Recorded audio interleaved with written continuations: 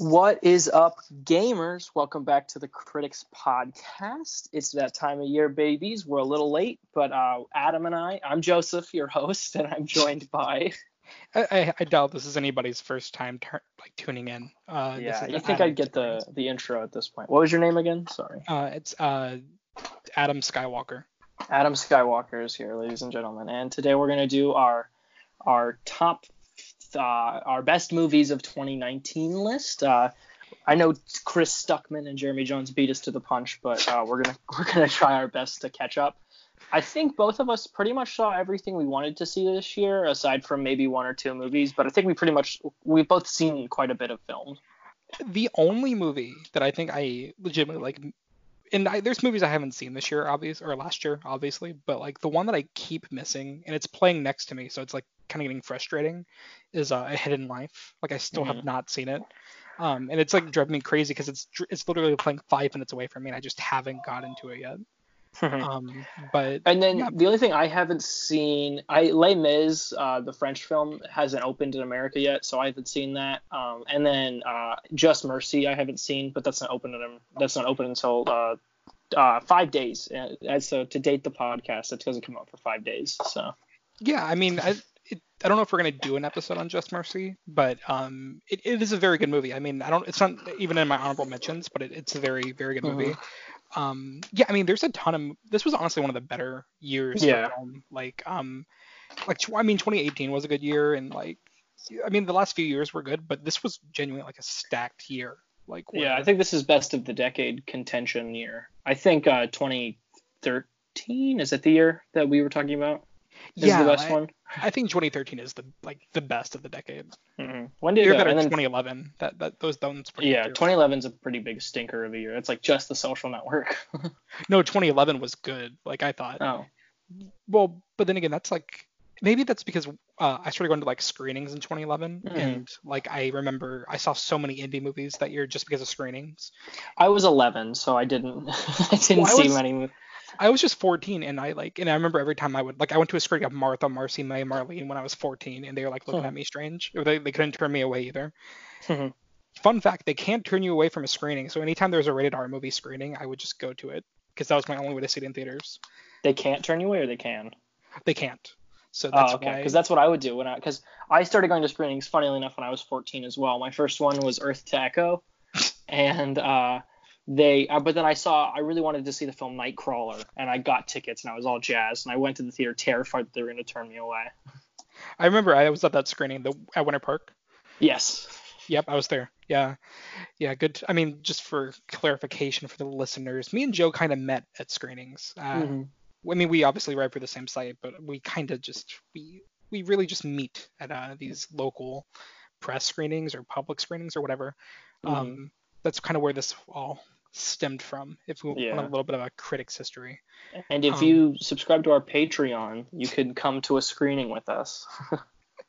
Yeah, well, we always fight to the death to get a press seat, but if you donate to our Richard Jewell tier for 87 cents maybe, you can be our +1 to a screening. It's cheaper than a movie ticket. Then me and Joe will split into a hefty 44 cents. Whoever gets that extra cent, we'll just usually it's whoever's not seeing the movie will get the extra cent. Yeah, and the joke's on us because it's for I was going to try to come up with some obscure kids movie coming out, but it's for Doolittle. That's the Doolittle. Yeah, Doolittle, guys. The Doolittle podcast is coming out sooner than you think, so just keep on edge for that. I know you don't really care about our ranking list of the year. You just want to hear us talk about Doolittle. So, well, I'm honestly just to segue into it very smoothly. I'm interested to hear your honorable mentions and list, because I have, like I said, I was telling Joe before the pod, I have not even looked at his Letterboxd, so I have no idea what he's going to say. He could say Dora and the Lost City of Gold, and I would have no basis to disbelieve him. Yeah, I haven't seen that movie, but I'm sure it's great. But my honorable mentions, I have 11 honorable mentions. So my first one is Transit. It's a German film. It is very good. I watched it earlier today. The Report with Adam Driver. That's an excellent film. The Peanut Butter Falcon, The Art of Self-Defense, The Nightingale, A Beautiful Day in the Neighborhood, Waves, Knives Out, The Two Popes, Jojo Rabbit, and Honey Boy. So those are my 11 honorable mentions. All of those movies are definitely worth seeing. They just didn't crack the top 10. So if you have a problem, go fuck yourself, because it's my personal opinion. My honorable mentions and then, by the way, there are a lot on your list that just even aren't my honorable mentions, even though they're great movies. Like, they just didn't make the cut because there's so many good movies from 2019. Doctor Sleep, Joker, Dolomite Is My Name, The Peanut Butter Falcon, Ford v Ferrari, Toy Story 4, Hustlers, Honey Boy, The Farewell, Pain and Glory, and A Beautiful Day in the Neighborhood, which I've seen like 4 times now and I can't get enough of. It almost made my top 15 just on that basis alone. Yeah, and like we said earlier, there's just so many good movies. Like, this was like an incredibly stacked year. Like, I remember in 2016, it was kind of easy to make a list because there were movies that I loved, but I didn't like have to like, I don't know, knock movies out and feel bad about it. But this year, like, I felt bad. Like, having The Farewell outside of my top 15 made me feel bad as a person. Yeah, Farewell didn't make my top 15. Paddleton is a movie that I really loved. It didn't make. Pain and Glory didn't get in there. So it's just that's just even my honorable mentions. And then it's like not having Honey Boy in my top 15 is really tough. Yeah, I mean, there are some years where I feel like movies like Honey Boy or Pain and Glory would be like in my top 10. Yeah. But this is just one of those years where it's. I think last year Honey Boy would be like in my top 5 maybe. Yeah, I mean, Honey Boy, like, that movie has really stuck with me, and just kind of once again goes to show, like, it's just been a really stacked year. Yeah. So do you want to start with your top 15? My number 15th film of the year is a film I saw at the SCAD Film Festival, Portrait of a Lady on Fire. The director, how do you pronounce her name? Celine Sciamma, I think. Celine Sciamma. A Portrait of a Lady on Fire. It's just as good as. My bad. Sorry, whatever. Some bitch directed it, and sorry, just a joke. She's a wonderful lady. She made an excellent film. It's like Portrait of a Lady on Fire. It's like watching art. It's like it's just an excellent film across all. It's like, sometimes critics will kind of use the words like ravishing and enchanting, and I think it definitely applies to Portrait of a Lady on Fire. It's a movie I've been really meaning to rewatch, and if I rewatch it, it'll probably move up higher on the list. I just haven't gotten around to doing it yet, but it's just it's a really excellent film, and everybody should see it. It comes out February 2nd in America, correct? I think it's sometime in February. I know that much. Sometime in February. And by the way, critics will say that, but the critics will not. Critics, us, we don't have that type of a vocabulary. I don't even really know what ravishing means. So all I can say is pee pee poo poo. Pee pee poo poo. That's what I have to say about Portrait of a Lady on Fire. And my next film is the number 14 is The Last Black Man in San Francisco. This movie, another great movie that just didn't even make my honorable mention to me. It's a great movie.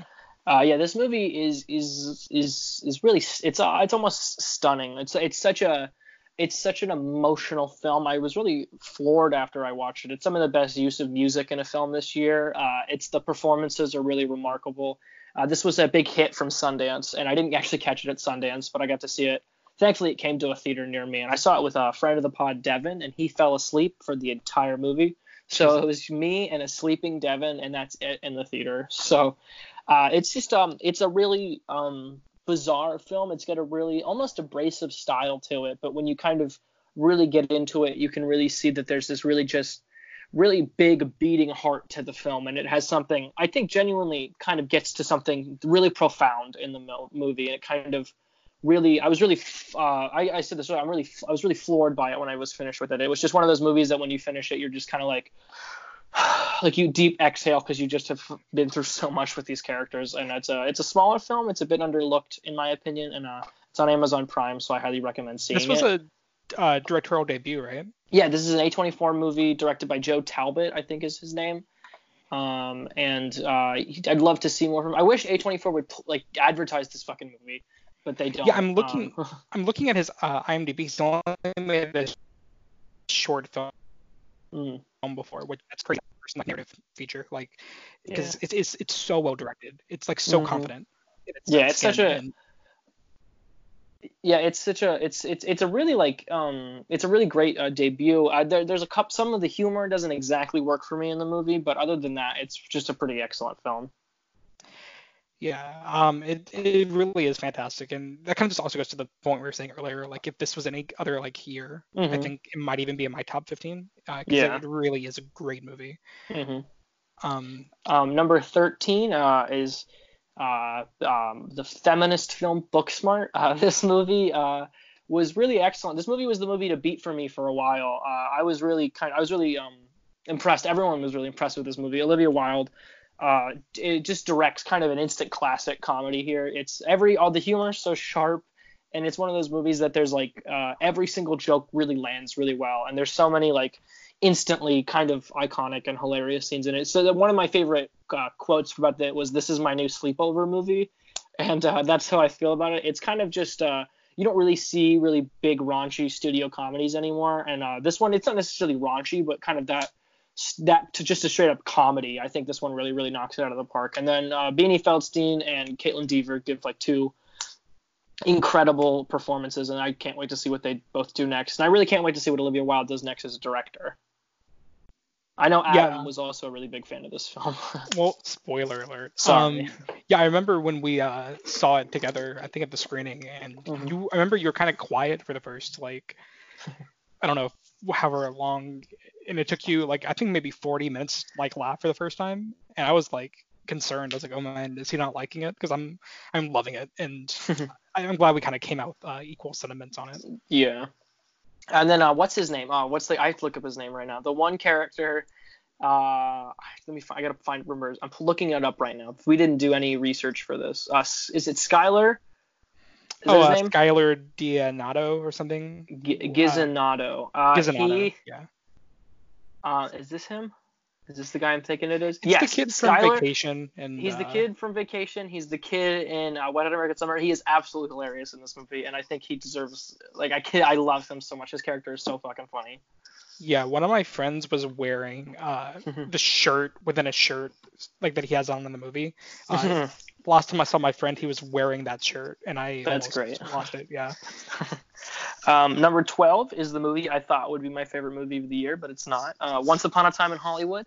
Uh, Greta Gerwig's favorite director, Quentin Tarantino, came out with a different film from him. This kind of feels like something he would have not made. The vibe of it is something he would have made earlier, but it's a lot more mature, I guess, than a lot of his other films. It's a lot more reflective.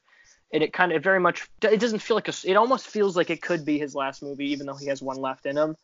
But it's Brad Pitt and Leonardo DiCaprio both give great performances. This is one Brad Pitt's performance is probably going to win the Oscar for it, and it is well deserved. Cliff Booth is just kind of instantly one of Tarantino's like best characters. It's not the film I expected it to be. But I was definitely very satisfied and pleased with what I got, and this is one of the best endings of the year if you haven't already seen it. Yeah, I mean, like, and that's a good point about what you're saying, like, about like how it kind of feels like it could be his last movie, Hmm. because I don't even know what his last movie will be now, because this He's talked about feels. like Kill Bill, and then the Star Trek movie, and then at one point he was talking about doing a World War One movie. So Well, I'm just saying this feels like very, like, there's something very much like, I think it's kind of fitting that a love letter to cinema would be his last movie. yeah, and So it's about kind of being over the hill as far as your career goes, and there's a lot of stuff about not being as good as you used to be. So it'll be interesting to see what he does next. yeah, and I remember when we did the pod for it, like, we all like we all were positive on the movie, but like, I Hmm. think even I feel like this movie has really aged well, like Yeah. opposed to other movies in 2019. Hmm. Like, some movies you think about it and you like them kind of like less and less, but I think I can speak for both of us when I say like maybe this is the one where we kind of like gradually like it more Hmm. the more we sit with it and watch it. Yeah. And I've seen it a couple times since theaters, and I think it's just because Tarantino, he's known for these kind of really uh, violent, plot-heavy movies, and this movie really is a hangout movie, and it's because you hear it's about these two actors and they live next to Sharon Tate, you think that's going to be the whole movie, and you expect it to be this kind of Manson driven thing, but the Manson thing is really a background to the film. It's almost not even really part of the plot of the film. It just kind of is at the end. So I think when you go in kind of with tempered expectations and you see what it actually ends up being, there's a lot to love. Yeah. I mean, I'll save more for later.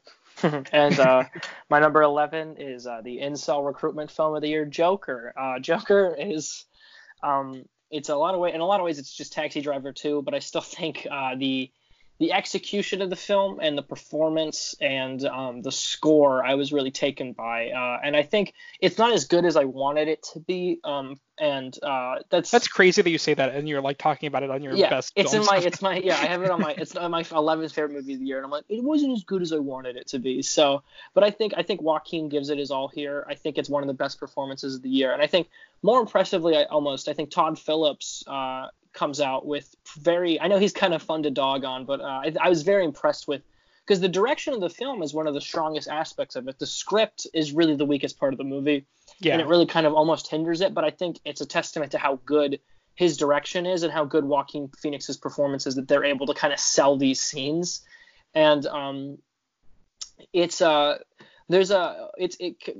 think another thing that the movie does really well is it's more so concerned with kind of establishing kind of a theme and a tone and kind of building upon the movie as it goes on. So like if you watch kind of the scenes in the later half of the movie, they don't work as well isolated because you don't have the previous part of the movie to like build up on. There's another movie later on in my list that is very much like that too. But I think it's almost watching this movie. It is like watching a descent into madness, and I think that part of the movie I was really, really sold by. And I really, it's probably like the most talked about movie this year. So I just, and I was very, very impressed with it. And I hope DC kind of continues to make more smaller, interesting films like this. Yeah, I mean, and you were saying kind of like how you were wishing it was like a little bit better, and I understand that because you can say that kind of for every movie, even like some of your favorite movies. Yeah. But like there's also a part of me that's like, as long as we keep getting like studios like Disney and WB like preventing, because the whole like thing about how public domain, like things should be in the public domain, but studios fight for them not to be. So I think as long as that happens, which seems like it's probably going to be forever until we die, like I think as long as studios like grapple to IPs for dear life, and studios are so like tightly in control and like very protective over what kind of content they produce, I feel like this was the best Joker movie we could have ever gotten. Yeah. Like, because honestly, like I've come to like love this movie. I remember when we did the pod, I said I really liked it, but I saw like 3 times in theaters, and there's just something about it where it's one of those movies that I think it is flawed at its core, but there's something like mesmerizing about it too. Like, there's this critique of movies a lot where it's like Adam just saw I don't think we're doing an episode on The Grudge, but Adam saw The Grudge and he was like, there's a good movie in here. And I feel like that's kind of the same thing with Joker, where it's like on the outside, it looks to be like this obnoxious incel like film bro movie, but when you watch it, there's really a good movie there. Like there's a good movie, a really incredible film underneath kind of this exterior of like film bro aesthetic. Yeah, I mean, and like I think I put it on my honorable mentions, but like it's one of those movies that keeps gradually, I mean, just like Once Upon a Time, it keeps growing on me the more I like see it and think about it. And I think it has a really classical quality to it where it feels like it'll be remembered for a very long time. And I mean, obviously it's a pretty talked about movie, but it kind of, it's in the sense like, where, I mean, this movie's very controversial, but I think all great art ends up being controversial. It really split. I mean, there's a film that Adam and I will talk about later on in our list that is very, very divisive. So.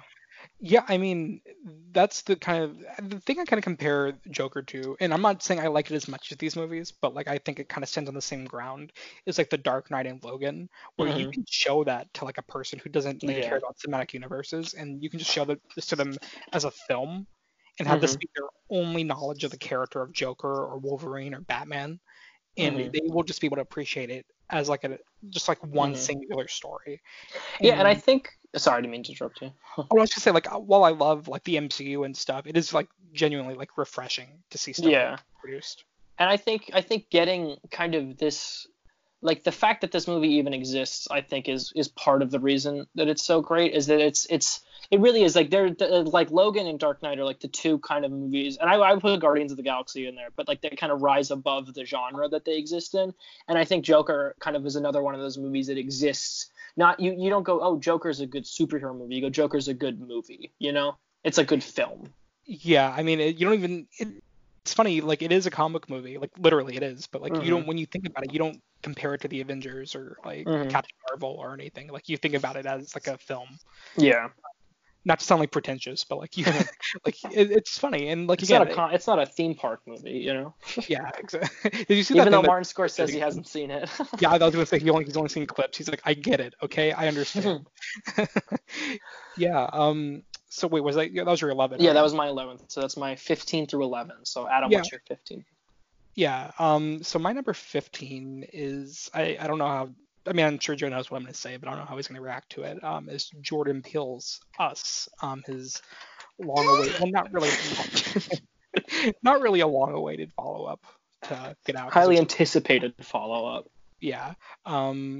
This movie.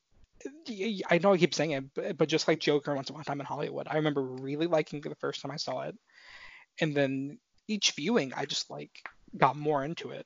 I gotta ask you, how many times have you seen it? I've seen Us twice now. And did your feelings change at all, like on the second Well, viewing?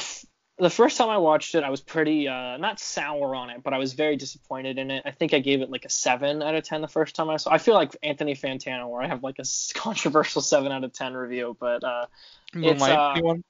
yeah, this is my Moonlight. This is my Moonlight of this year. Even though I grew on Moonlight a lot more, but I understand. I just think I Get Out was such like an airtight movie where like everything worked and everything made sense and the metaphor was sound. But it just kind of this movie I felt like the more you think about it, the more it falls apart. But I understand why people appreciate the film. See, I kind of dig that he didn't just do the same thing, like again. Hmm. Like because you see the poster for this movie or in the trailer, and you assume that it's going to be like another like kind of commentary on race in America, and that's all fine and good. Like we can never get enough of that. But there's something really refreshing about seeing a movie where you go into it and then you get something completely different than what you're expecting. And there's almost like I hate when people use this word, but like it honestly that's what I got from it. It kind of felt Lynchian in a sense. Like there's I'm not saying it completely. Like he has a very defined style to where he doesn't feel like Lynch at all, Hmm. really. But there's something about the weirdness of this movie that I just dig, you know. And I think it's one that I can't stop thinking about, and it's Yeah. and more than anything, it's one that I don't feel like I figured out completely. Hmm. Like even almost a year separated from it, like the fact that I'm still thinking about it in January and it came out like last March or something. Hmm. Um, the fact that I'm still thinking about it, I think, kind of makes it earn a place on my top 15. Yeah, I mean, I know you were kind of whatever on it, but I don't know, it really grew on me, and I can't stop thinking about it. Um, this is Okay, another one Leo. that this is another one that I'm like 90% sure isn't on your list at all. It's Avengers Endgame, because I love theme park cinema. Um, um, I I mean, it's no secret if you've been listening to the podcast. I'm a big fan of Marvel movies. I grew up with comics my entire life, and I'm endlessly fascinated with how good of a job Kevin Feige and company does in like making the MCU come alive. And we never did an episode on this movie. I'm coming to realize because we Oh, didn't start. really? Well, because we this came out in April and we started like Oh, yeah. in June, so yeah, we never did an episode on Endgame. Um, and honestly, I hate to say it, but seeing Rise of Skywalker makes me realize how good Endgame was Hmm. as far as like a finale goes. Because it's like, and while like I enjoyed Rise of Skywalker, it's like you watch Endgame and you're just like, yeah, this movie like literally nails everything, Hmm. like from top to bottom. Like, is it a flawless movie? No, but like, does it hit every note that counts like to perfection? Yeah. Like, can you? I mean, spoiler alert. You don't if you haven't seen Endgame by now and you don't know what happens, you deserve to be spoiled. I'm sorry, but like, Yeah. I mean, at this point, we're almost a year removed from it, so. yeah, I'm sorry. So I'm just gonna say it. Like, when Iron Man dies, like it you feel it. Like, Yeah. feel cinematic, like history in the making. Like that's gonna be like Darth Vader dying to so many kids, or like Luke getting his hand chopped off or whatever. Like, Or Harry, or I guess, how does Harry Potter end? I don't. There's nothing like that in Harry Potter. Never mind. or like when the Weasley twins die or something. Like, I don't know. Yeah. There's Yeah. nothing like that. Like that. I guess when, like, I don't know. Who cares about Harry Potter? Um, I do. I'm just kidding. Um, no, I mean, I don't want to keep going on and on about it, but it's just, yeah. I think it's a wonderful movie. Like, Well, I really admire. Someone tweeted this, so this isn't my original thought, but it's like, it's hilarious to see. It's genuinely hilarious that, like, everyone has tried to copy Marvel, but it doesn't seem like anybody can even come close to, like, the quality of the films. Like Star Wars couldn't even do it. Like, I mean, I like the Star Wars movies, but, like, they are, like, compared to Marvel, they're like a fucking, like, little kids playing with blocks, And, like, I think Jumanji is the closest thing we're getting to, like, a cinematic universe that's, like, works, Yeah, Like, I mean, DC tried to just rip them off blatantly, and they shit the bed completely. And Star Wars, many would argue, shit the bed as well. But it's I think it's a testament. This movie really is a testament to kind of, I mean, even though it's not real cinema, it's a testament to kind of how smart Kevin Feige is as a creator. yeah, I mean, it's just like the third act of this movie, like the entire 40-50 minute span, like where they just the whole battle of Thanos' army in the Avengers. I think that entire portal opening scene is like one of the best sequences I think I've ever seen in my life. Like, it is bone chilling. Like, it's just something. Honestly, the ending to Infinity War and then the build up and then the payoff at the end of Endgame is like one of the best, most satisfying things in my entire life. It's one. I don't think we'll ever get anything like this again in our lifetimes, really.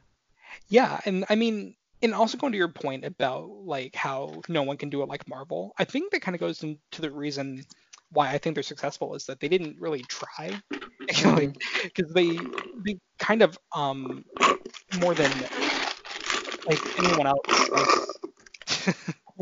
sorry, Was I drinking soda? Was that heard? yes. Sorry. Sorry, I couldn't start laughing. There's the thing, like, they did like the first two Iron Man movies and Thor and Captain America and the Hulk, and then they did the Avengers. But like, there's nothing throughout until like Captain America, like their fifth movie, that felt like they were trying to connect them all.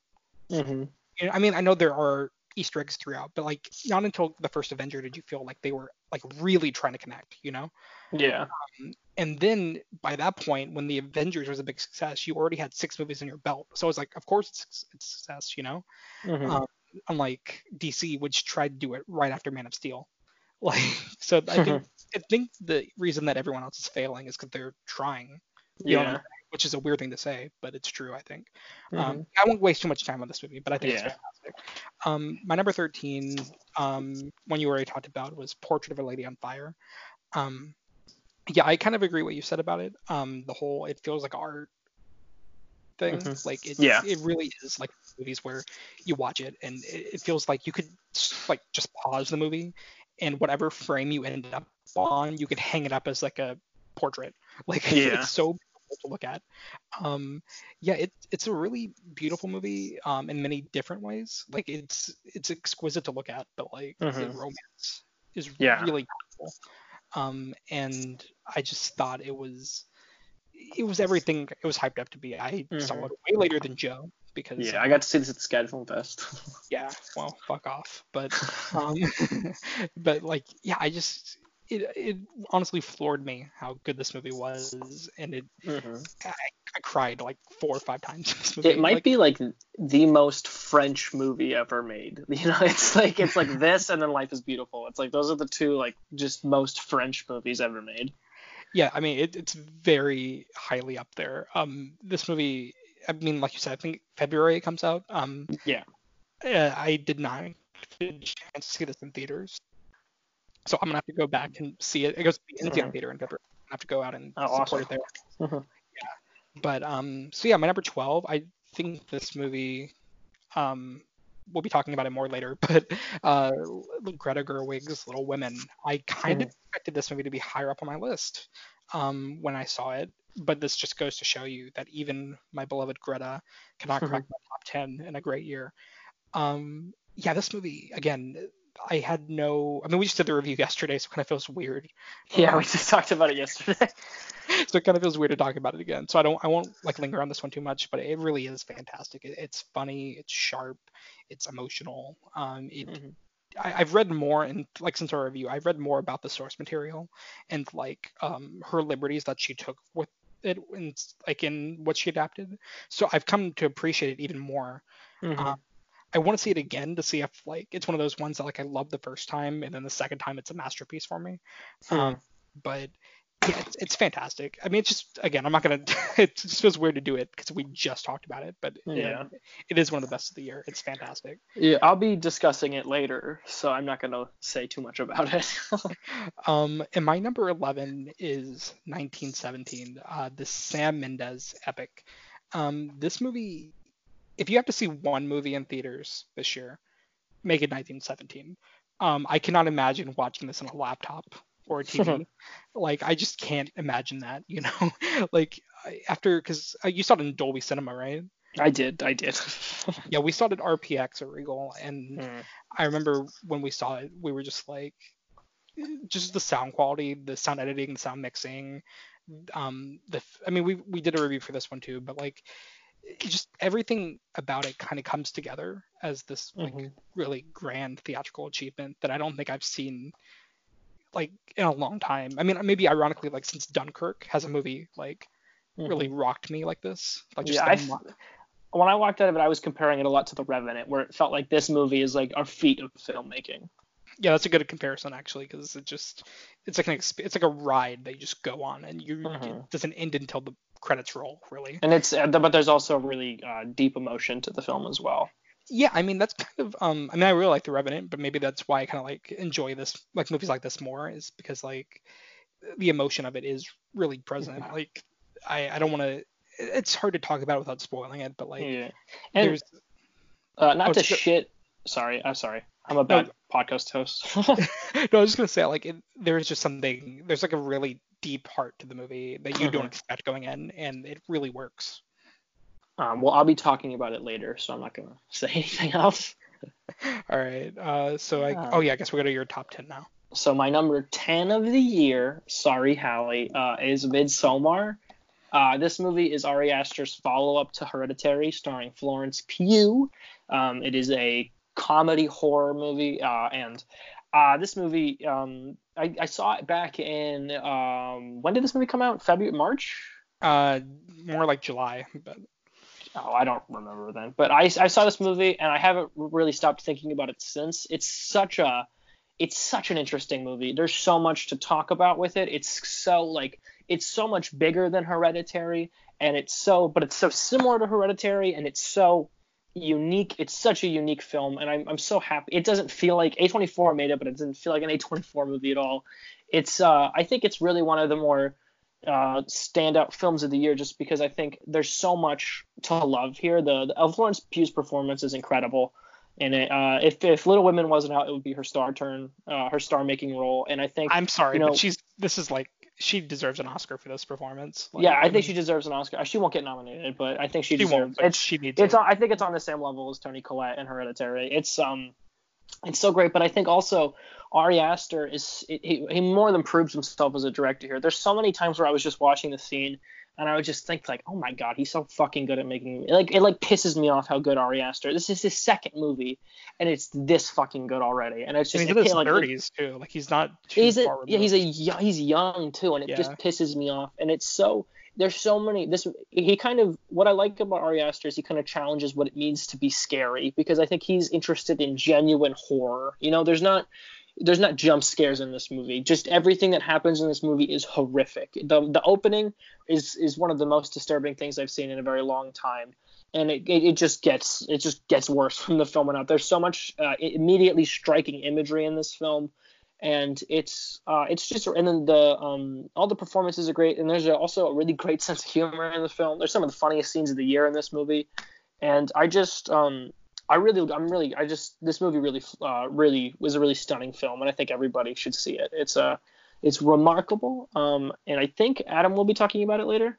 Spoilers. Sorry. This is You said sorry, Hallie. Did she not like Midsummer? No, Hallie would have this as a lot higher up on her list, so Oh, she'd be okay, upset that I have it at 10. Sorry, Joe, because Joe Corey didn't like this movie if he's listening. But number 9 is I'm gonna probably get some shit for having it this low, but Uncut Gems is my number 9 of the year. Uh, this movie is very stellar, and I think I'm very happy to see how popular it is getting. Because it's such a weird movie to become so popular, but it's such a good fucking movie at the same time. Adam Sandler, it gives what might be the best performance of the year in this movie. He's so good in this movie. Even just like he'll just say something and you're like, just give them an Oscar. He's so great. And I also think the Safdie brothers kind of Good Time is a really great movie, and I've come to appreciate it a lot more than I did at the first. But I think this is a movie where I instantly was like, oh, I love this movie. I love this movie so much. And I think it's so much bigger in scale and scope than Good Time is, but they don't falter at all. The story is so intricate and complex, but it still feels like Good Time, where it's just kind of this snowball that's getting bigger and bigger and bigger before it's gonna like explode. And they kind of have their own. Everyone's saying they have their own genre of cinema where it's anxiety cinema. Yeah, I agree. I mean, if it wasn't known for my audible sigh when he put it at number 9, we will be talking about it later. But I do have to agree though, like about the whole like, and again, this is just like Little Women. We just talked about it, but the fact that this kind of like the Ari Aster thing, that they're so young and they're making this movie is insane to me. Yeah. My number 8 is a movie Adam just talked about, 1917. This movie is remarkable. Roger Deakins, but it's Roger Deakins is like the star of the movie. His cinematography is just so fucking good, and there's some of his. He just won an Oscar, his first Oscar for Blade Runner 2049, which is like one of my favorite movies in general. And he's still in this movie. He's impressing me with what he does. There's a sequence in a city at night, and they kind of showed a little bit in the trailer, but it's just absolutely breathtaking. One of the best scenes of the year, like period. Yeah, it's one of the best scenes of the year. When and they show it in the trailer, when he sees the person from afar and he starts chasing him, it's just like, oh my fucking god, it's so great. But it's this movie's just, it's incredible. It's like, not to shit on Dunkirk, but it's just like a better version of Dunkirk, where it's got the filmmaking and it shows you what it gets you inside the war, and it's very visceral, but you also have these characters that you really start to grow and care about. And there's some just absolutely remarkable, incredible sequences in this movie. The score is very good.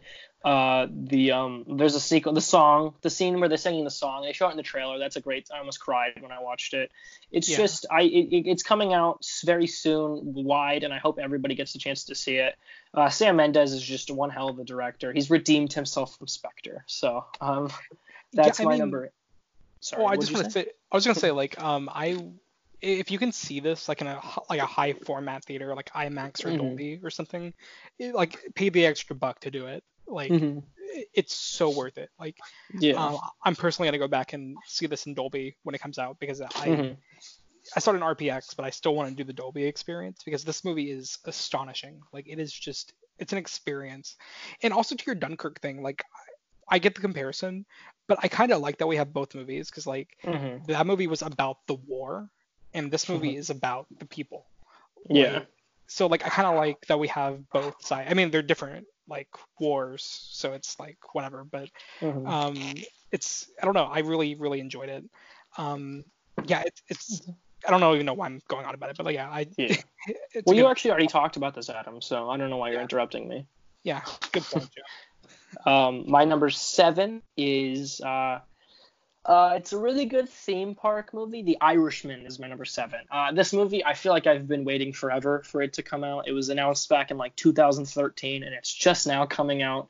I remember our top like, I don't know if you remember this, but we did articles for our most anticipated of 2018, like way back when, and I put that on my most anticipated of 2018 because I thought there's no way it's not coming out this year, and then it did. Well, I remember last year, 2018, Martin Scorsese, he posted on his Instagram in November, like, just watched the first cut of The Irishman, and I was like, release it. What are you doing? I hate you so much.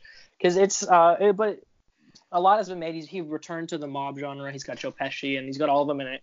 And what I love about this movie so much is how it's like it's got all the energy and all the spunk of a Scorsese movie that he would make in his earlier career, but with all the wisdom and the knowledge he's gained over the years. It's really the last hour of this movie is some of the best stuff of his career in general. It's just such a thoughtful movie. It kind of feels like it in a lot of ways. And similar to Once Upon a Time in Hollywood, it kind of feels like a culmination of all of his work. And if this was his last movie, I'd be very upset, but I could see it how it could be his last movie. And it's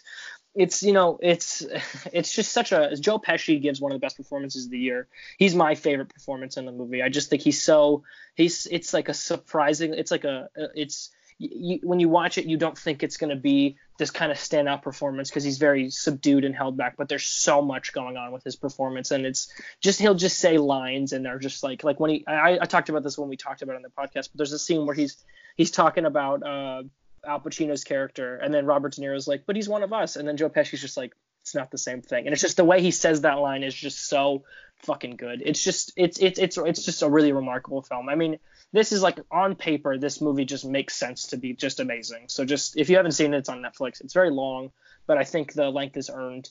And there's a nifty Netflix guide to how to chop it up into 8 episodes if you think it's too long. There's a nifty guide to chop this up into like 300 TikToks. So if you want to check that out, you can. My number 6 film of the. Did you want to say anything about this, Adam? Well, I'll talk about it later. Ooh. Number 6 is a film Adam mentioned in his earlier list. It didn't crack his top 10, but it cracked mine, was Little Women. This wasn't a movie I was expecting to love as much as I did, but I was really blown away by it. We did just talk about it, so I don't want to go over it again too much, but it's just it's a masterpiece, I think, by all accounts. Greta Gerwig more than proves herself as a director here, and it's I said this in the review, but it's like Little Women is such a big and grand film, and it's so strong, and I totally didn't expect that from her, because Lady Bird is such a small and almost independent film, and Little Women, she doesn't stumble at all here. She's got so much control of the camera, and her touch is felt like in every single corner of this movie, and all of the performances are incredible. Florence Pugh, yet again, 2 times in the year, gives an Oscar-worthy performance. That's my favorite performance in the film, and I think she's just so good, and the score is wonderful, and the cinematography is beautiful, and Timothée Chalamet is one cute boy to look at. I like the way he sits in the chair in the movie. Oh yeah, when he sits in the chair, when he's standing and he's like, "Can you please sit down?" Yeah, I mean, again, we just talked about it, but like I don't think I talked enough about the performances though. Like, is like the Florence Pugh and Saoirse Ronan in this movie. Yeah, Saoirse Ronan is remarkable in this movie as well. They're both unbelievable. Like and this also goes like what we were saying about directors that are young. Like the fact that they're both in their 20s and they're giving like these kind of performances, it makes me wonder like, why did I ever do theater? Like, what was the point? Yeah. I'm never gonna be good. Like, yeah, that's when I watched Midsommar, I was like, I'm just gonna give up on directing movies because I'll never be that good. Yeah. I mean, there's seeing good movies. There's just like an ego hit. Like, it really is. So that was your number. Promiscuity 6? at its finest is coming out soon. Oh yeah, that's your. That's my brother's short film. Oh, okay. Well, release Zipper, then we'll talk. Cherry Limeade 2 is coming out soon. If you haven't seen the first Cherry Limeade, check it out. So that's my 10 through 6. So Adam. Okay. All right, liberal. So we have to say number 10, Midsommar. Ooh. Yeah. So yeah, Midsommar. This movie. This kind of goes to what I was saying about Us, where I'm glad that like he didn't make the same movie again with his like highly planned first feature. This movie is incredibly different than Hereditary in all the best ways. But also like I kind of like how each of his movies examines like a different topic, like a theme. Like the first movie, his first movie Hereditary was kind of about trauma and grief and what it means to like accept death, you know, and how family comes to like as a unity, like they unify together to deal with it, or they don't, and that can be their downfall. And there's something about Midsommar that I think is even more powerful, and it's like about relationships and love and toxicity and kind of choosing your own family. And I think in a weird way, it's kind of inspiring, which you don't Mhm. think you would get from a movie about like a what is it, a Swedish cult. But there is something like kind of empowering about that like last shot of the movie. I don't want to Mhm. spoil it in case someone hasn't seen it, but like once everything goes down at the end, it's horrific, but there's a kind of a beauty to it, if you know what I mean, in the Yeah. weirdest way possible. Like there's something very freeing about the journey that Florence Pugh's character Danny goes on in this movie. And yeah, I mean, I don't think it's a flawless movie, but this kind of goes to like what you were saying about Joker. Like, even though it's flawed, I think this movie is kind of like amazing. Like, Mhm. there are scenes that I think are too long. I think this movie is very self-indulgent. Like, people say Quentin Tarantino is self-indulgent, but this movie is very self-indulgent. Like, Mhm. in how like presents its details to the audience and the world building. But I just think it's fantastic. It really it has stuck with me. And did you see the director's cut by any chance?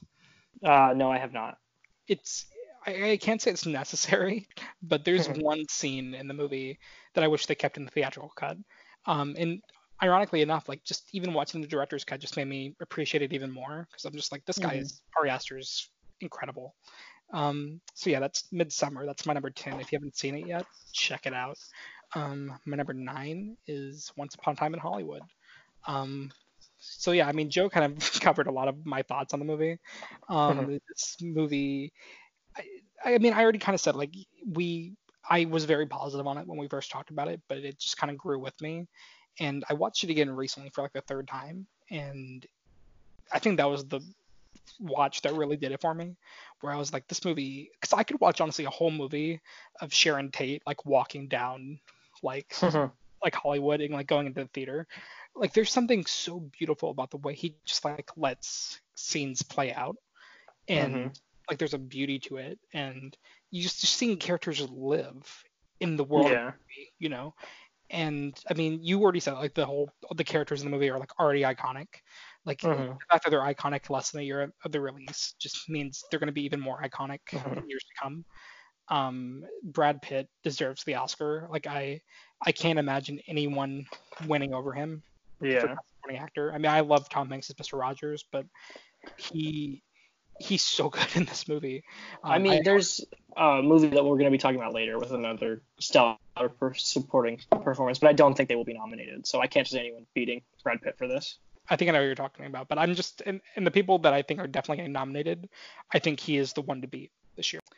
All right, so yeah, my number 8 is Taika Waititi's Jojo Rabbit, a movie that I loved it the first time I saw it, but I think I've gradually become like more and more like I become to think it's more perfect as I like come to it. Like I think this movie is kind of like nearly a masterpiece. Like the fact that it even works at all, like the fact that a movie about a kid whose imaginary friend is Adolf Hitler, like I think that shouldn't work in the least, but it somehow does. Like in it, this is a movie that you don't expect to be as like heartwarming as it is, but there's something really beautiful by the end of it, just about like I don't know, like if there's anything to fight for, it's love and humanity. And I think Waititi, he's always been like a very unique director. He's proven out with like What We Do in the Shadows and Thor Ragnarok, but this is by far his best movie in my opinion. And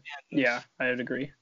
and if this only speaks like where he's going with his career, I cannot wait to see like what he does next because this is just a tremendous movie on every level for me.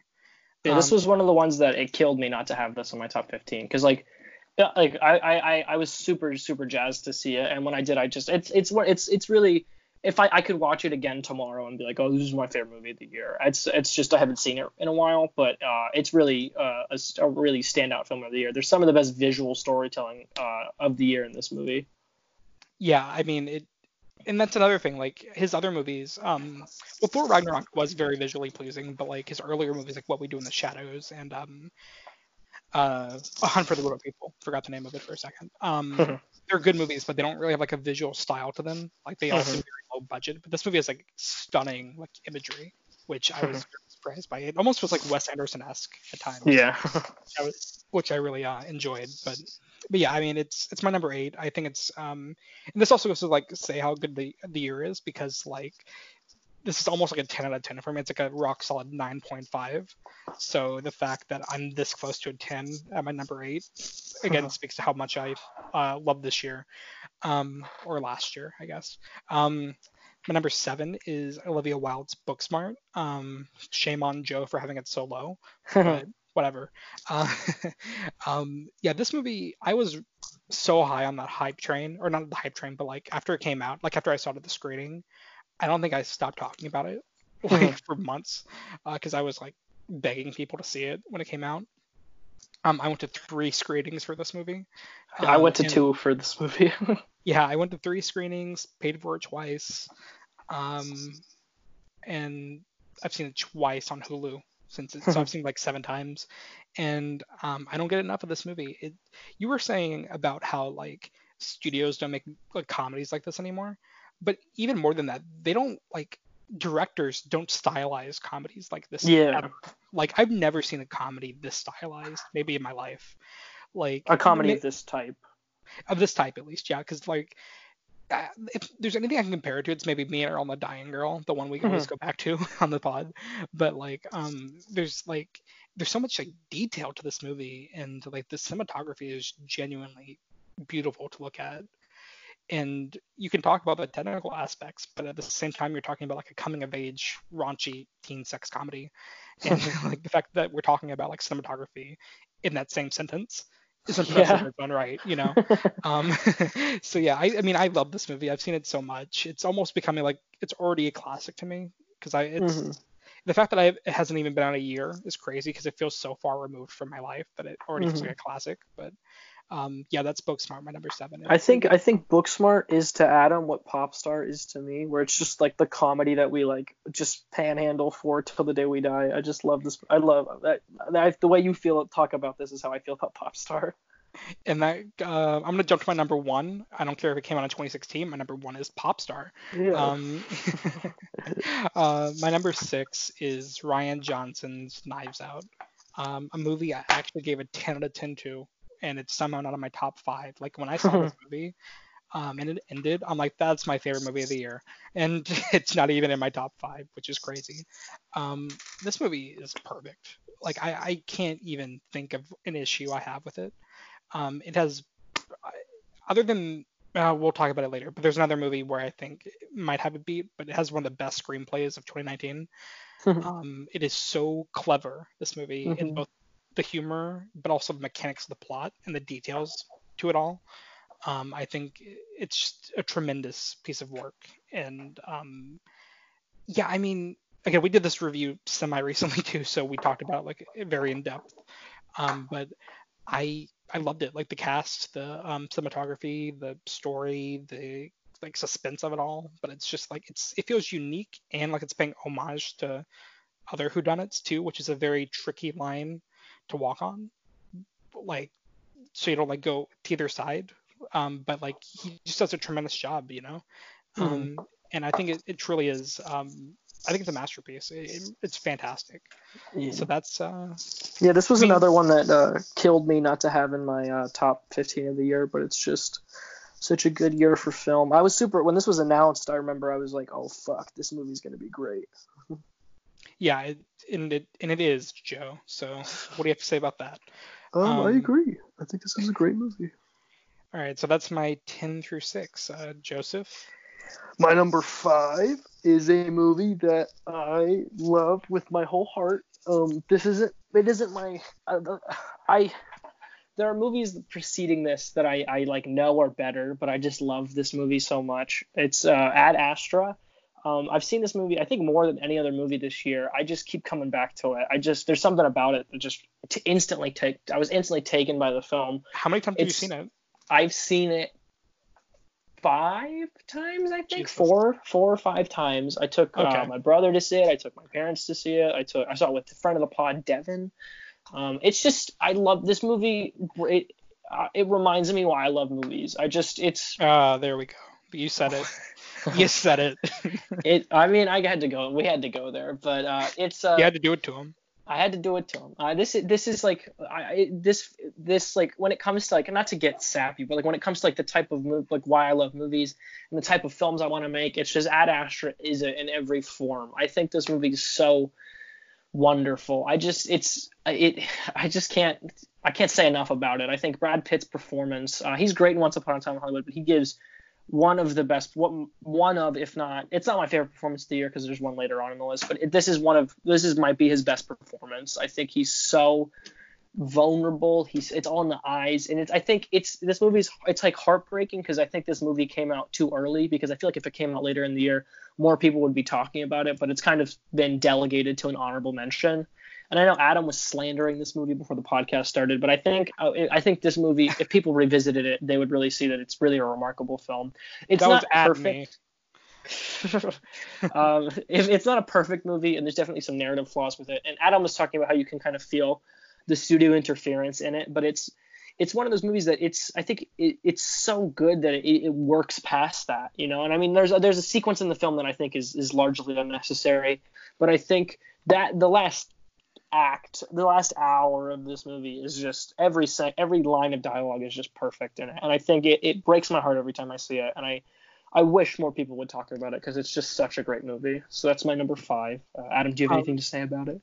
Yeah, I mean, what you were saying about how like maybe I need a rewatch, I think I do, because I want to see what everyone else sees in this movie. I like the movie. I really do. I think it's a good movie. I like, you see, if you go on film Twitter, it's like people love this movie, and I'm just like, I watched it, I'm like, oh, it was very well made, but like, did it affect me emotionally at all? Not really. So like, when he sees his dad, I do like that scene, and they both give great performances. But like, and also I think the final shot is very, very good. But it's like, there's just also like, I don't know. I guess the point of it is the coldness. Like, I know that's part of his character and like the narrative, and maybe even the theme of the movie is like kind of like toxic masculinity and like repressing emotions. But that it's just one of those things where maybe the theme of the movie also hurts it at times, and at least for me, like but then again, I've only seen it. I'm going to quote Howard. I disagree. Disagree. No, I mean, again, but I do want to check it out again because I do really like it, and I think it has potential to go up on my list if I rewatch it. So I'll probably, you know what, Joe, I'm gonna do it this week, and I'll let you know what I think. Good. I'll rewatch. Is there something I need to rewatch on here? I don't. One of my just watch Dark Waters. How about that? I'll watch Dark Waters. My number 4 of the year is I'm gonna get. Yes, no, I'm not rewatching that shit. That movie sucks. My number 4 of the year is, I'm gonna get a lot of shit from friend of the pod Dane and friend of the pod Jackson, is The Lighthouse. This movie really burst onto the scene. I was very jazzed to see it. Adam and I saw it together, actually. There's a fun little fact for you guys. Yeah, a little date night. Yeah, we held hands. Soda. We had twin straws. We had like little Twizzler straws. It was pretty cute, honestly. Probably the best date I've ever been on. But Lighthouse, it kind of defies words. It's such a weird movie. It's so bizarre, and I'm so happy it exists. Like I said, I don't think movies like this get made enough. Just really weird, bizarre. They just, like, A24 just let Roger Eggers do whatever the fuck he wanted, and this feels totally his vision, and but it's also like, it's not pretentious. It's hilarious. It's terrifying. It's thought provoking. This is one of those movies where, like, whenever there's a really kind of heavy or complex film, there's like interpretations that are correct and there are interpretations that are wrong. You know, like 2001, we pretty much know what was going on in that movie, but Lighthouse is a movie where I feel like any interpretation of the story is valid because it's such a dense film, and I think it's intentionally crafted that way, where each person can watch it and have their own interpretation of what happened. And it's also kind of, I said that like I can't remember what podcast I was listening to that he was on, but he even said that. He said it was made by design to be like that. Like, it's just there's just so much to the movie, you know. It's such a dense film. It's like the Bible, you know. There's so much going on in it, and you can quote me on that. The Lighthouse is like the Bible, and But I haven't even begun to talk about the technical aspects of the film. The cinematography is gorgeous. It's a damn shame this is going to be snubbed for cinematography at the Oscars. And I feel like this movie, blue hue in the middle of the movie. Yeah, when we saw it, there was a fucking 3D filter put over the movie. So yeah, actually, I was wrong about that. It was a really? burnt bulb in the projector. Oh Jesus! Get in the Sean, in front of the pod, Sean corrected me on. He schooled me on projection. Damn. Well, Sean didn't like Little Women, so how smart can he be? But the cinematography is great. The score is burned into my mind. I was driving today and I just started going like, blah, just because the sound of the lighthouse alone is like is terrifying. And there's shots of it. This is Jackson's, like, a friend of the pod, Jackson's, like, new favorite movie, and I think that makes perfect sense. There's just so much. There's just shots of just the two of them standing, and it's like, oh, that's just the coolest thing I've ever looked at in my entire life. It's such a great movie. I'm so happy that it kind of got the audience it deserved. And then also, Robert Pattinson and Willem Dafoe deliver two of the best performances of the year. Willem Dafoe might give the best performance of the year. It's not my favorite again, but I think this is I don't think he's going to get nominated, which breaks my heart. He's not. But, I don't think so at all. Unfortunately, I think this movie's going to be completely overlooked. And it should get nominated like for anything, because I can't imagine one nomination for it. I just think they're going to watch it and be like, what the fuck, and then turn it off. Like, it's just such a weird movie. But I think Brad Pitt is my pick for Best Supporting Actor. But if Willem Dafoe was nominated, I would pick Willem Dafoe. But he won't be because everything is awful. So that's The Lighthouse. Adam will be discussing it later. So. You gotta stop spoiling it, Joe. I'm gonna start. Yeah, I'm gonna. Adam's number one movie of the year. No, number 3 is a movie that I did not expect to love as much as I did. Marriage Story. This movie. Oh, Lighthouse was my first 10 out of 10 of the year. Marriage Story also gets a 10 out of 10. This movie is a fucking masterpiece. I think the more I watch it, the more I love it. The first time I watched it, I was like, wow, that was incredible. And the second time I watched it, I was like, every single line of dialogue in this movie is perfect. I feel it's such an achievement in the same way that 1917 feels like an achievement. Marriage Story feels like a moment. It's just, I keep saying this, but it feels like it taps into something deeply human. And I feel like anybody can watch this movie and find something that is directly kind of pulled from their life. Like, everybody can get invested into this movie some way, whether it just be a small exchange of dialogue or a character dynamic, or even just even in the way that there's a scene where Adam Driver's character, he parks too far away from like a ticket thing for a parking lot, and it's just a genius scene. And it's every scene in this movie is like perfect, and like the first like 5 or 6 scenes serve as like little microcosms for what the movie is.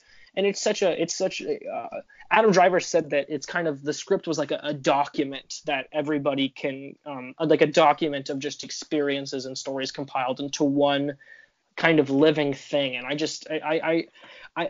been very critical of Baumbach in the past, but I think this movie, he's almost made me like love him. I'm like a Baumbach like fan now at this point, just because this movie is so incredible. Mediocre movie, and you treat him like he's the devil. He made one movie I hated, and I was just done with him. But now he's completely. You know what, Baumbach, I forgive you for While We're Young. This movie made me forgive you. And the performances from Adam Driver and Scarlett Johansson are just absolutely remarkable. Adam Driver is my favorite performance of the year in this movie. He just whenever he talks, I'm just like, that's the best acting I've ever seen in my whole life. He's so great in this movie, and I hope he wins. I hope he doesn't lose to the Joker. So that is my number 3 film of the year. My number 2 film of the year is kind of the film of the year, Parasite. This movie is perfect in every way imaginable. The script is so fucking good. The performances are great. The cinematography is gorgeous. The score is so atmospheric and investing. And just, the story of this movie is it's such an engaging story. It's so unique. There's social commentary that's so well done. There's visual story, just everything about this movie is just absolutely phenomenal. It's one of those movies. I'm so happy that it's so as popular as it is, because it really deserves it. And I think Bong Joon-ho, is that how you pronounce his name? Did I say it right? Yeah. Bong Joon-ho, is that it? Yes. Bong Joon-ho. Okay, It's there we correct, go. Joseph. Yes. Is it Bong Joon-ho? No, this is probably the best direction of the year. He's so good. It's just, it feels like it kind of, I'm a big fan of his work. I liked Okja a lot. I liked The Host a lot, and Snowpiercer is really great too. But this just feels, I haven't seen Memories of a Murder yet, but I hear it's incredible. But this film is just so, it's like I've been saying it a lot recently, but in this episode, but like this movie really floored me. I was just, when it finished, I just kind of sat in silence and let the credits roll because I was so stunned by what I had just seen. It's a really remarkable film. And we need to get Chicago, Illinois on Spotify because that song is a banger. And I love that this movie too this is a weird thing where the movie kind of has so many great memes and it just makes me love the movie even more. Yeah, I mean, Jessica, Illinois, Chicago, or whatever it is. Yeah. We need a trap remix for that song. Travis Scott, get on it. But that is my 5 through 2. So Adam? Yeah, my number 5 is a sexy little movie about 3 little Irish bitches. The Irishmen. This movie, you saw this in theaters, right? Yes. Okay, yeah, because this, I'm glad Netflix like gave him the money to make this movie because I realized that other studios like wouldn't do it for some reason. But God, the fact that this didn't get like a wide release in theaters like breaks my heart because it is an accomplishment. And also kind of what we were going to, I think you mentioned it too, but also what we were saying about Once Upon a Time in Hollywood, like feeling very fitting to be his last movie. This movie, I almost wish he waited to make this. It feels very fitting for a guy who kind of dipped his toes in the mob genre. And he just made something like so unique and like and like you were saying like how like he makes like the energetic parts of the mob movie like it's there, but there's something about the wisdom he has in it too that makes it all like even better because it kind of feels like a condemnation of like the actions of the mob, which has never really been explored in like Goodfellas or anything, you know. I mean there it is at points, but not like this because has a very grim look on it, you know. Yeah, I mean we already talked about the performances. The performances like in the movie are fantastic. I mean you said Joe Pesci, but like the relationship between like Al Pacino and Robert De Niro in this movie is like it's beautiful, and for how beautiful it is, it makes it even more heartbreaking. Like when spoilers when what happens, it makes it all the like hard to watch. So yeah, I mean it's a masterpiece, but like what did you expect? Also, like of course it's a masterpiece. Like he any movie that Scorsese works like more than a year on, it's gonna be a perfect movie because it really where other movies like that could be like a sign that like it's like getting lost in post production or something like The New Mutants or something. Like when Scorsese does it, it means it's a masterpiece, you know.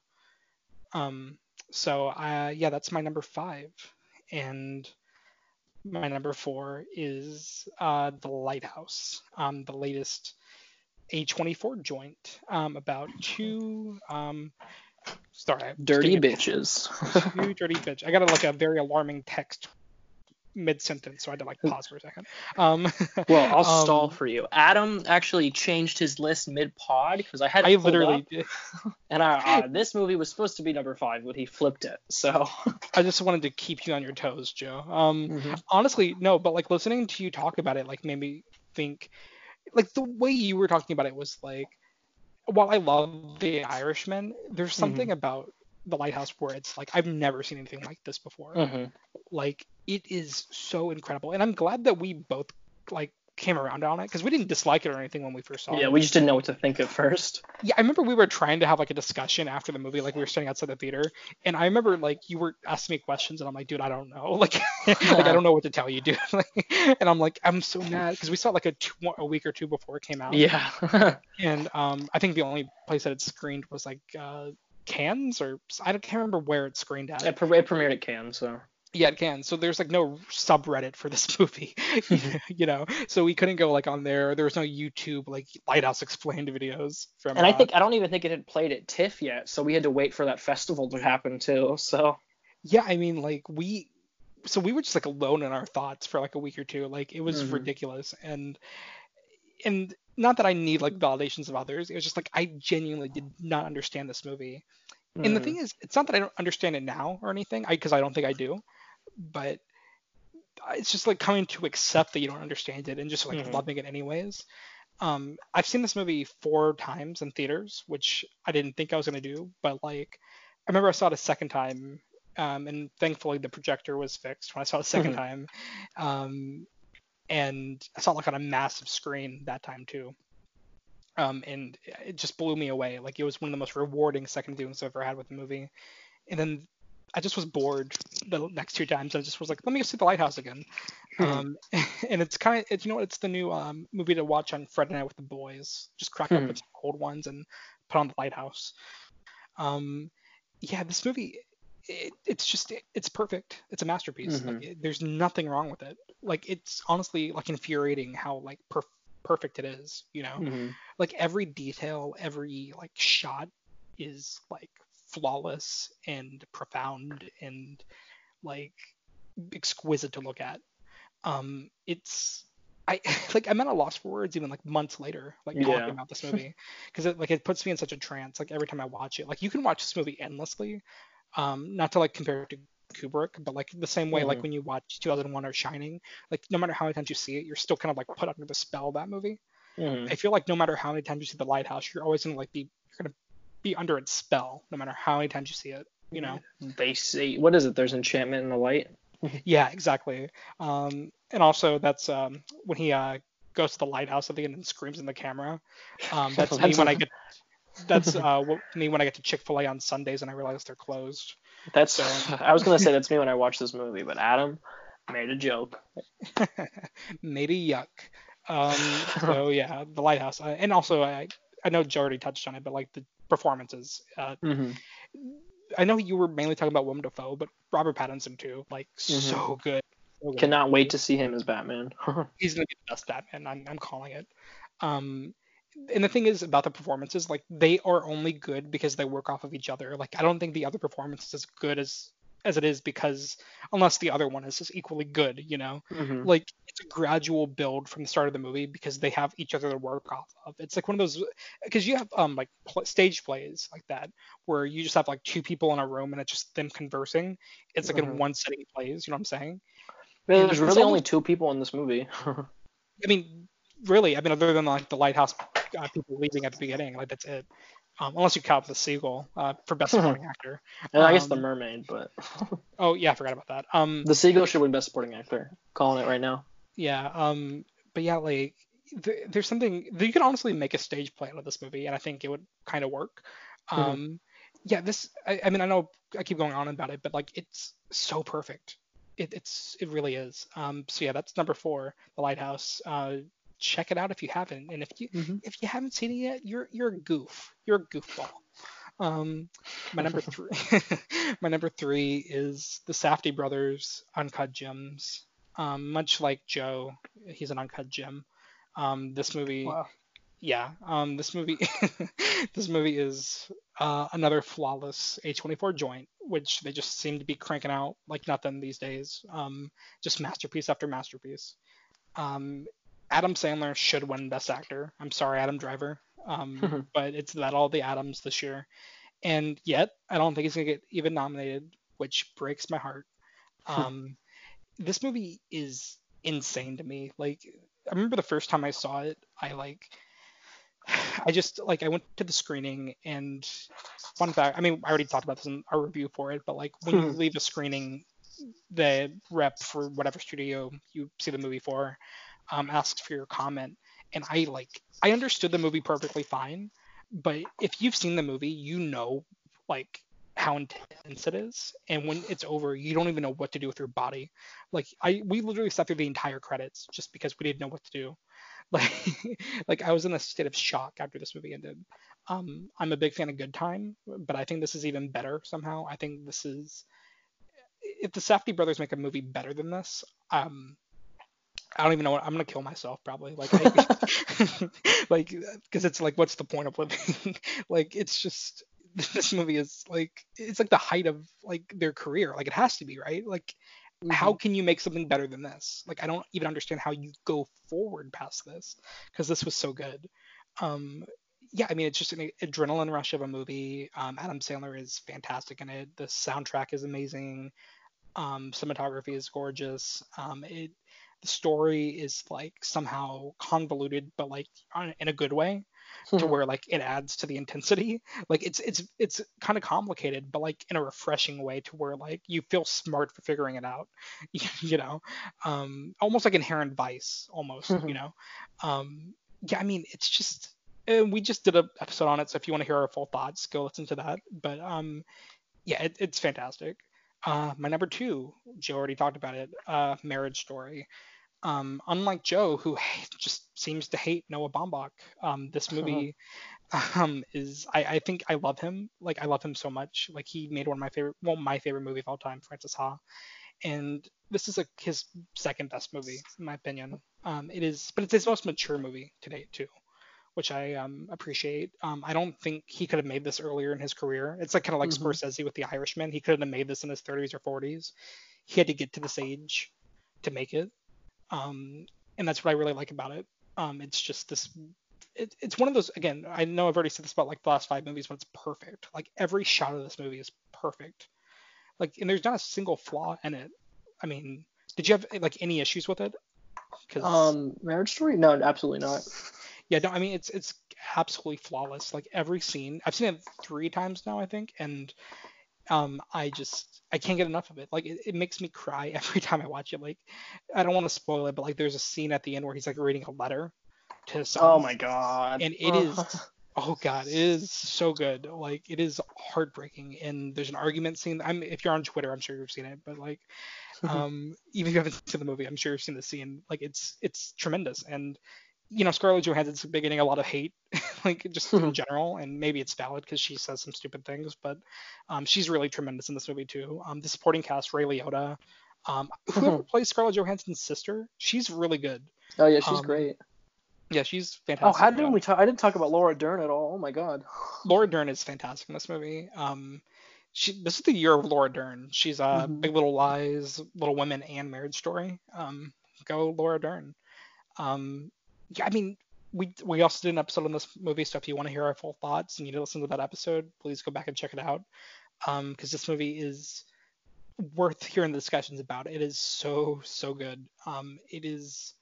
It's honestly one of my favorite movies of all time. Like instantly, like the second it ended for me. Like, because other movies like Uncut Gems, even or even The Lighthouse, like I had to sit with them for a while to like know they were like perfect.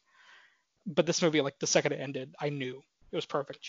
Like there was no contemplation with me on this one. Like I knew right away that it was special. So yeah, that's my 5 through 2. Joseph. All right. So the whole this list has been coming to this point. My favorite movie of the year is. Can we get a drum roll, Adam? Um, uh, well, can you hear it? I can hear it. Yeah. Okay, there you go. Best movie of the year, favorite movie of the year, 10 out of 10 masterpiece. Greener Grass. Oh, This fuck off. this movie is Shit. instant. I think probably shut the fuck up, Adam. You're so wrong about this movie. This movie, pretty much from the first time I watched it, I knew this was instantly one of just my new favorite movies. It is. It's actually very similar to The Lighthouse, where it's such a dense movie. There's so much going on in it, and it's absolutely, it's one of the funniest movies I think I've ever seen in my entire life. It is all of the jokes, but it's so this movie you probably haven't heard of because it's a very small film. This premiered at Sundance. I didn't get a chance to see it there. I saw it at the Florida Film Festival, and then I saw it again at the SCAD Film Festival. I just keep coming back to this movie. I really haven't stopped thinking about it. There's jokes in this movie that are just perfect, and they just absolutely make me laugh so hard. But also, it's not the movie. The main thing the people that said about the movie is that it's like Wet Hot American Summer if David Lynch directed it, and it's like it is like that, but that there's so much more going on to it. The cinematography in this movie is gorgeous. The editing is incredible. The score is perfect for this movie.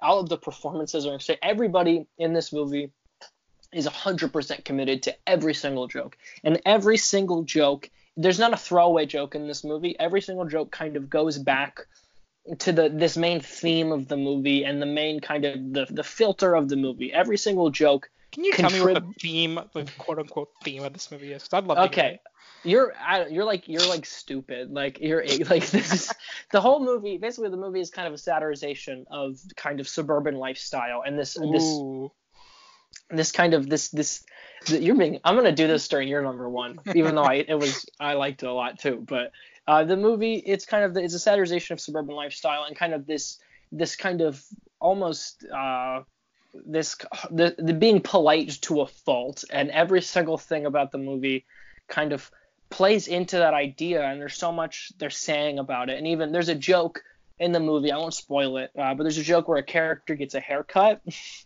and just that joke is so absurd and so weird, but it also has so much to say about the character and where they're at, and it also has so much to say about kind of the culture that character lives in. And it's like, it's such scenes will be hilarious one second and then turn bizarre and scary in the next. And there's just so much going on in this movie.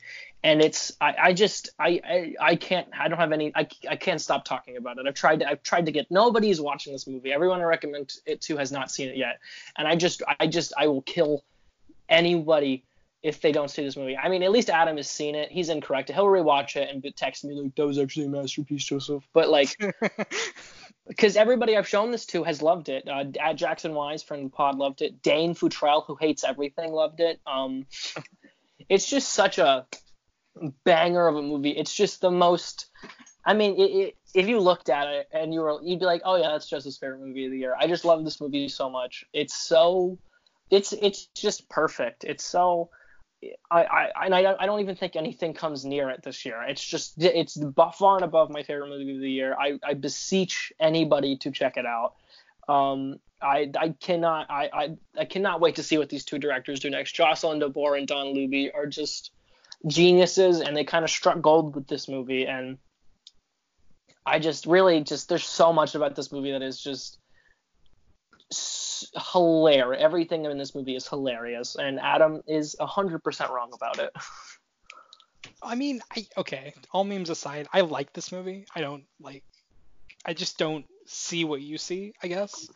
Like, it's funny. Yeah, I laughed, but like, I didn't get any, like, I don't know, like, maybe I needed to see it in the theater. I don't know if that's the issue. Like, I saw it on my 55-inch TV. I think I did okay. I laughed. I enjoyed my time with it, and I agree. The directors do a very good job. It's very well shot. It's a good movie. I just don't. What is it, like number 40 something on my list? Yeah, you have it way too low, man. Yeah, I mean, again, I like the movie. It's good. If you ask me, hey, Adam, should I check out Greener Grass? I'd be like, yeah, man, you should, because it's a solid movie. But I just don't understand. Number one, it's the best movie of the year. I just even nothing you like with Rover. Like, we have a running joke that the Rover sucks, but I love. Okay, well, Greener Grass is 100% better than. But even you're talking about it, and it sounds like you're talking about a different movie to me. I can't even fathom not absolutely loving this movie. Dane hates everything, and Dane loves this movie. Dane doesn't hate everything. Like, you don't know Dane like I do. I follow his Letterboxd, buddy. He didn't like Uncut Gems. He did. He gave it like a 4 out of 5. He gave it a 3 out of 5. He gave it a 4 out of 5. He gave it a 3.5. I'll bet you $2,000. He rewatched it the other day, and then he wrote a review with a 4 out of 5 rating and said, it's better than I thought it was. See, friendship ended with Joseph. Now Dane Futrell. Yeah, Dane Futrell is the new host of the pod, ladies and gentlemen. Yeah. Hey, you know what, man? I'm glad you love this movie. I truly am. In what you were saying, like, about it, like, if anyone knows you, it's not a surprise that's your favorite movie of the year, because it's very on brand. Because when I was watching the movie, I'm like, oh yeah, I can see Joseph all over this movie. There's just so many jokes that I think I could hear them forever and I would still laugh at them. It's just so fucking funny. Like, it's like, at the end of the day too, it's so well thought out, it's so dense, it's so well made, but it's also fucking hilarious. I love it so much. It's just, there's a bit with a dog that is Mm-hmm. genuinely like probably one of the funniest things I saw in a movie last year. Like, and also like with the baby, that's really funny. I don't want to keep spoiling it, but like there are like legitimate like there are moments that like really stuck with me that like I remember laughing my ass off. But like again, I like it. I just don't have the same like affection for it that you do. But I'm hmm glad you have it, man. I really Well, all to memes quote aside, Harry Potter, you're wrong, and I feel sorry for you because I have something that you never will. greener grass. Mm-hmm. Yeah. So that's I mean that's your number one, man. That's I my number mean one film of the year. yeah. So my number one, if you've been following me on Twitter, this shouldn't be a huge surprise. I've been kind of vocal about this movie. You know, I've been looking forward to it for a while. It means a lot to me. It's Fast and Furious presents Hobbs and Shaw. It's the new David Leitch joint. Latest into the Fast and Furious franchise. Um, no, I won't do the whole bit. But seriously though, if there's any movie, did you really think I was gonna do this episode and not mention Hobbs and Shaw? You're wrong. Hmm. I think actually what Greener Grass is to you, Hobbs and Shaw is to me. Um, favorite movie of the year is Bong Joon-ho's Parasite. When you were saying about like how what is it, Ad Astra made you reminded you like why you love movies. Mm-hmm. Um, if like the entire thing is like if you go to the movies like as much as me and Joe do, there's a reason for it. Like you've had at least one experience in your life where like your life was like kind of changed by a movie, Mm-hmm. or like your perception of like reality was kind of altered. And I was like, if there's a reason we go to the movies, it's to like be captivated by stories and go to worlds we've like never seen before and watch something that's truly original. And that's a word that like it's like very hard to use nowadays when you're talking about movies because it feels like everything, even if it is original, like you can compare it to something else. But Mm-hmm. Parasite is a movie where it's like I can't compare it to anything else. Like I was having an issue like going between Parasite, Marriage Story, and even Uncut Gems as my number one. But I always came back to Parasite because like even Marriage Story, which I love, like it didn't make me feel the way this movie did when I saw it for the first time. Like Mm-hmm. like there's something about it. Like it feels almost Hitchcockian in the way it plays out. Like you start in one place and then like the narrative like twist that this movie does, you don't see it coming from a mile away. Like you when it throws this curveball at you, it hits you so hard and it completely like changes your perception Mm-hmm. of like the entire movie. And then the third act of this movie is like the wildest thing I've seen in so long. And then the entire picture, like as a whole, like beginning to end, it's this amazing social satire. Mm-hmm. Like it's so layered, it is so smart, it is so meaningful, and it never feels like it's like talking down to anybody. It just feels like it's telling this very truthful and biting story, with this insane sense of humor and intensity and heart to it. And like I just, like I know I've said like the last six movies are masterpieces, but this is like on a different level. Like I feel like this is Mm-hmm. like a once in a generation movie. Like I I haven't felt this way about a movie in a really long time, in the sense that I mean I said it about Lighthouse, but like truly like every time I go back and watch this movie, I find like different things to appreciate, and I don't feel like I fully. I mean, I think I know like all the narrative beats, but I don't feel like I've fully figured it out yet. Because like every time I watch it, I see like different things to like. Like I look at it from a different lens each time. And that's kind of always what I do with my favorite movies. I get a different experience each time I watch it. And yeah, I mean everything about it, like the performances, the cinematography, just the script. I mean, dear God, the script of this movie is incredible. And Bong Joon-ho's direction, he should win Best Director at the Oscars I this think year. he will too. So. I think he will, and he should. I mean, I love Quentin Tarantino. I love Marty. I love Sam Mendes. But like this, I'm sorry, but do you agree that like it's like this should win Best Director? Yeah, Like, no, it should win Best Director. because like you watch some scenes in this movie and like the way like some scenes play out, and you're just like, how did like a person even do this? Um, Nerd Writer has a great video about the montage sequence. okay, I'll check it out when we're done. Yeah, I mean I mean, I've already gone on about it, but it's just like it's so perfect. It really is. Like there's nothing Mhm. wrong with it. It really, I'm gonna say it. It reminded me why I love movies. Like it really did. Um, so yeah, Can I we get a mean, round of applause, ladies and gentlemen? yeah, thank you, thank you. Um, yeah, I mean that's Parasite. If you Mhm. haven't seen it yet, what are you doing? Like, come on, just Mhm. get it together, man. Um, so yeah, we did it, Joe. We finally did Mhm. it. Um, We killed 2019. in 2019 too. We're living in it. Um, well, it's been one hell of a year. Yeah. Um, it kind of feels emotional like doing this. This is, I mean, I know we started like halfway through last year, but it still feels weird to like talk about everything in retrospect now. But Mhm. It um, is weird. This is we've come to a point in my life where like I like a movie will be announced and I'll like remember where I like what I was like doing it when it was announced. Like I remember like with Irishman, like I was like in middle school like waiting for this to come out. So it's very like interesting because I'm now at like a point because I've been into movies for a very long time, but like I'm like I don't feel like I was a different person when these movies were announced. Like so these movies are like a part of like my like. Do you know what I'm trying to say? I'm not trying to sound sappy, but it does. I do understand what Adam is saying. yeah, no, I mean, that's kind of how I felt about like Endgame almost. Like Mhm. you can kind of track the MCU throughout periods of your life. Like I remember I was in God, I was in eighth grade when the first Avengers came out, and by the time Mhm. Endgame's out, like I'm in college. Like it's crazy. Mhm. But like even Scorsese's movies, like you can track Scorsese's filmography throughout your life too. Like Mhm. I think the first Scorsese movie I saw in theaters was probably Hugo, and I was like in middle school when that came out. And then again, jumping to like I'm 22 now, and Irishman's out. Like it's Mhm. crazy how movies kind of just stick with us through our lives, and that's why we do the pod. Mhm. That's why we do it on a weekly basis. We get on a mic and just talk to you guys. So hey, Joe, thanks for a great 2019. I appreciate it.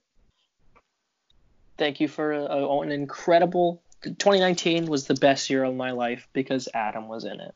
Aw. So we have 2020 to look forward to. We'll have plenty of episodes for you guys coming Mhm. up soon. And you know what? If you stuck around for all like what 20 something episodes, thank you. Like I don't know what to say except thank you. Like because yeah, you keep us going, and that means a lot to Mhm. us. So I mean, anything else you want to say, Joe? Or Let's get ready for the Doolittle episode coming out very soon. all right, until next time, gamers. Keep gaming, keep greenering your grass, and Don't get a parasite. yeah, don't get a parasite. And goodbye.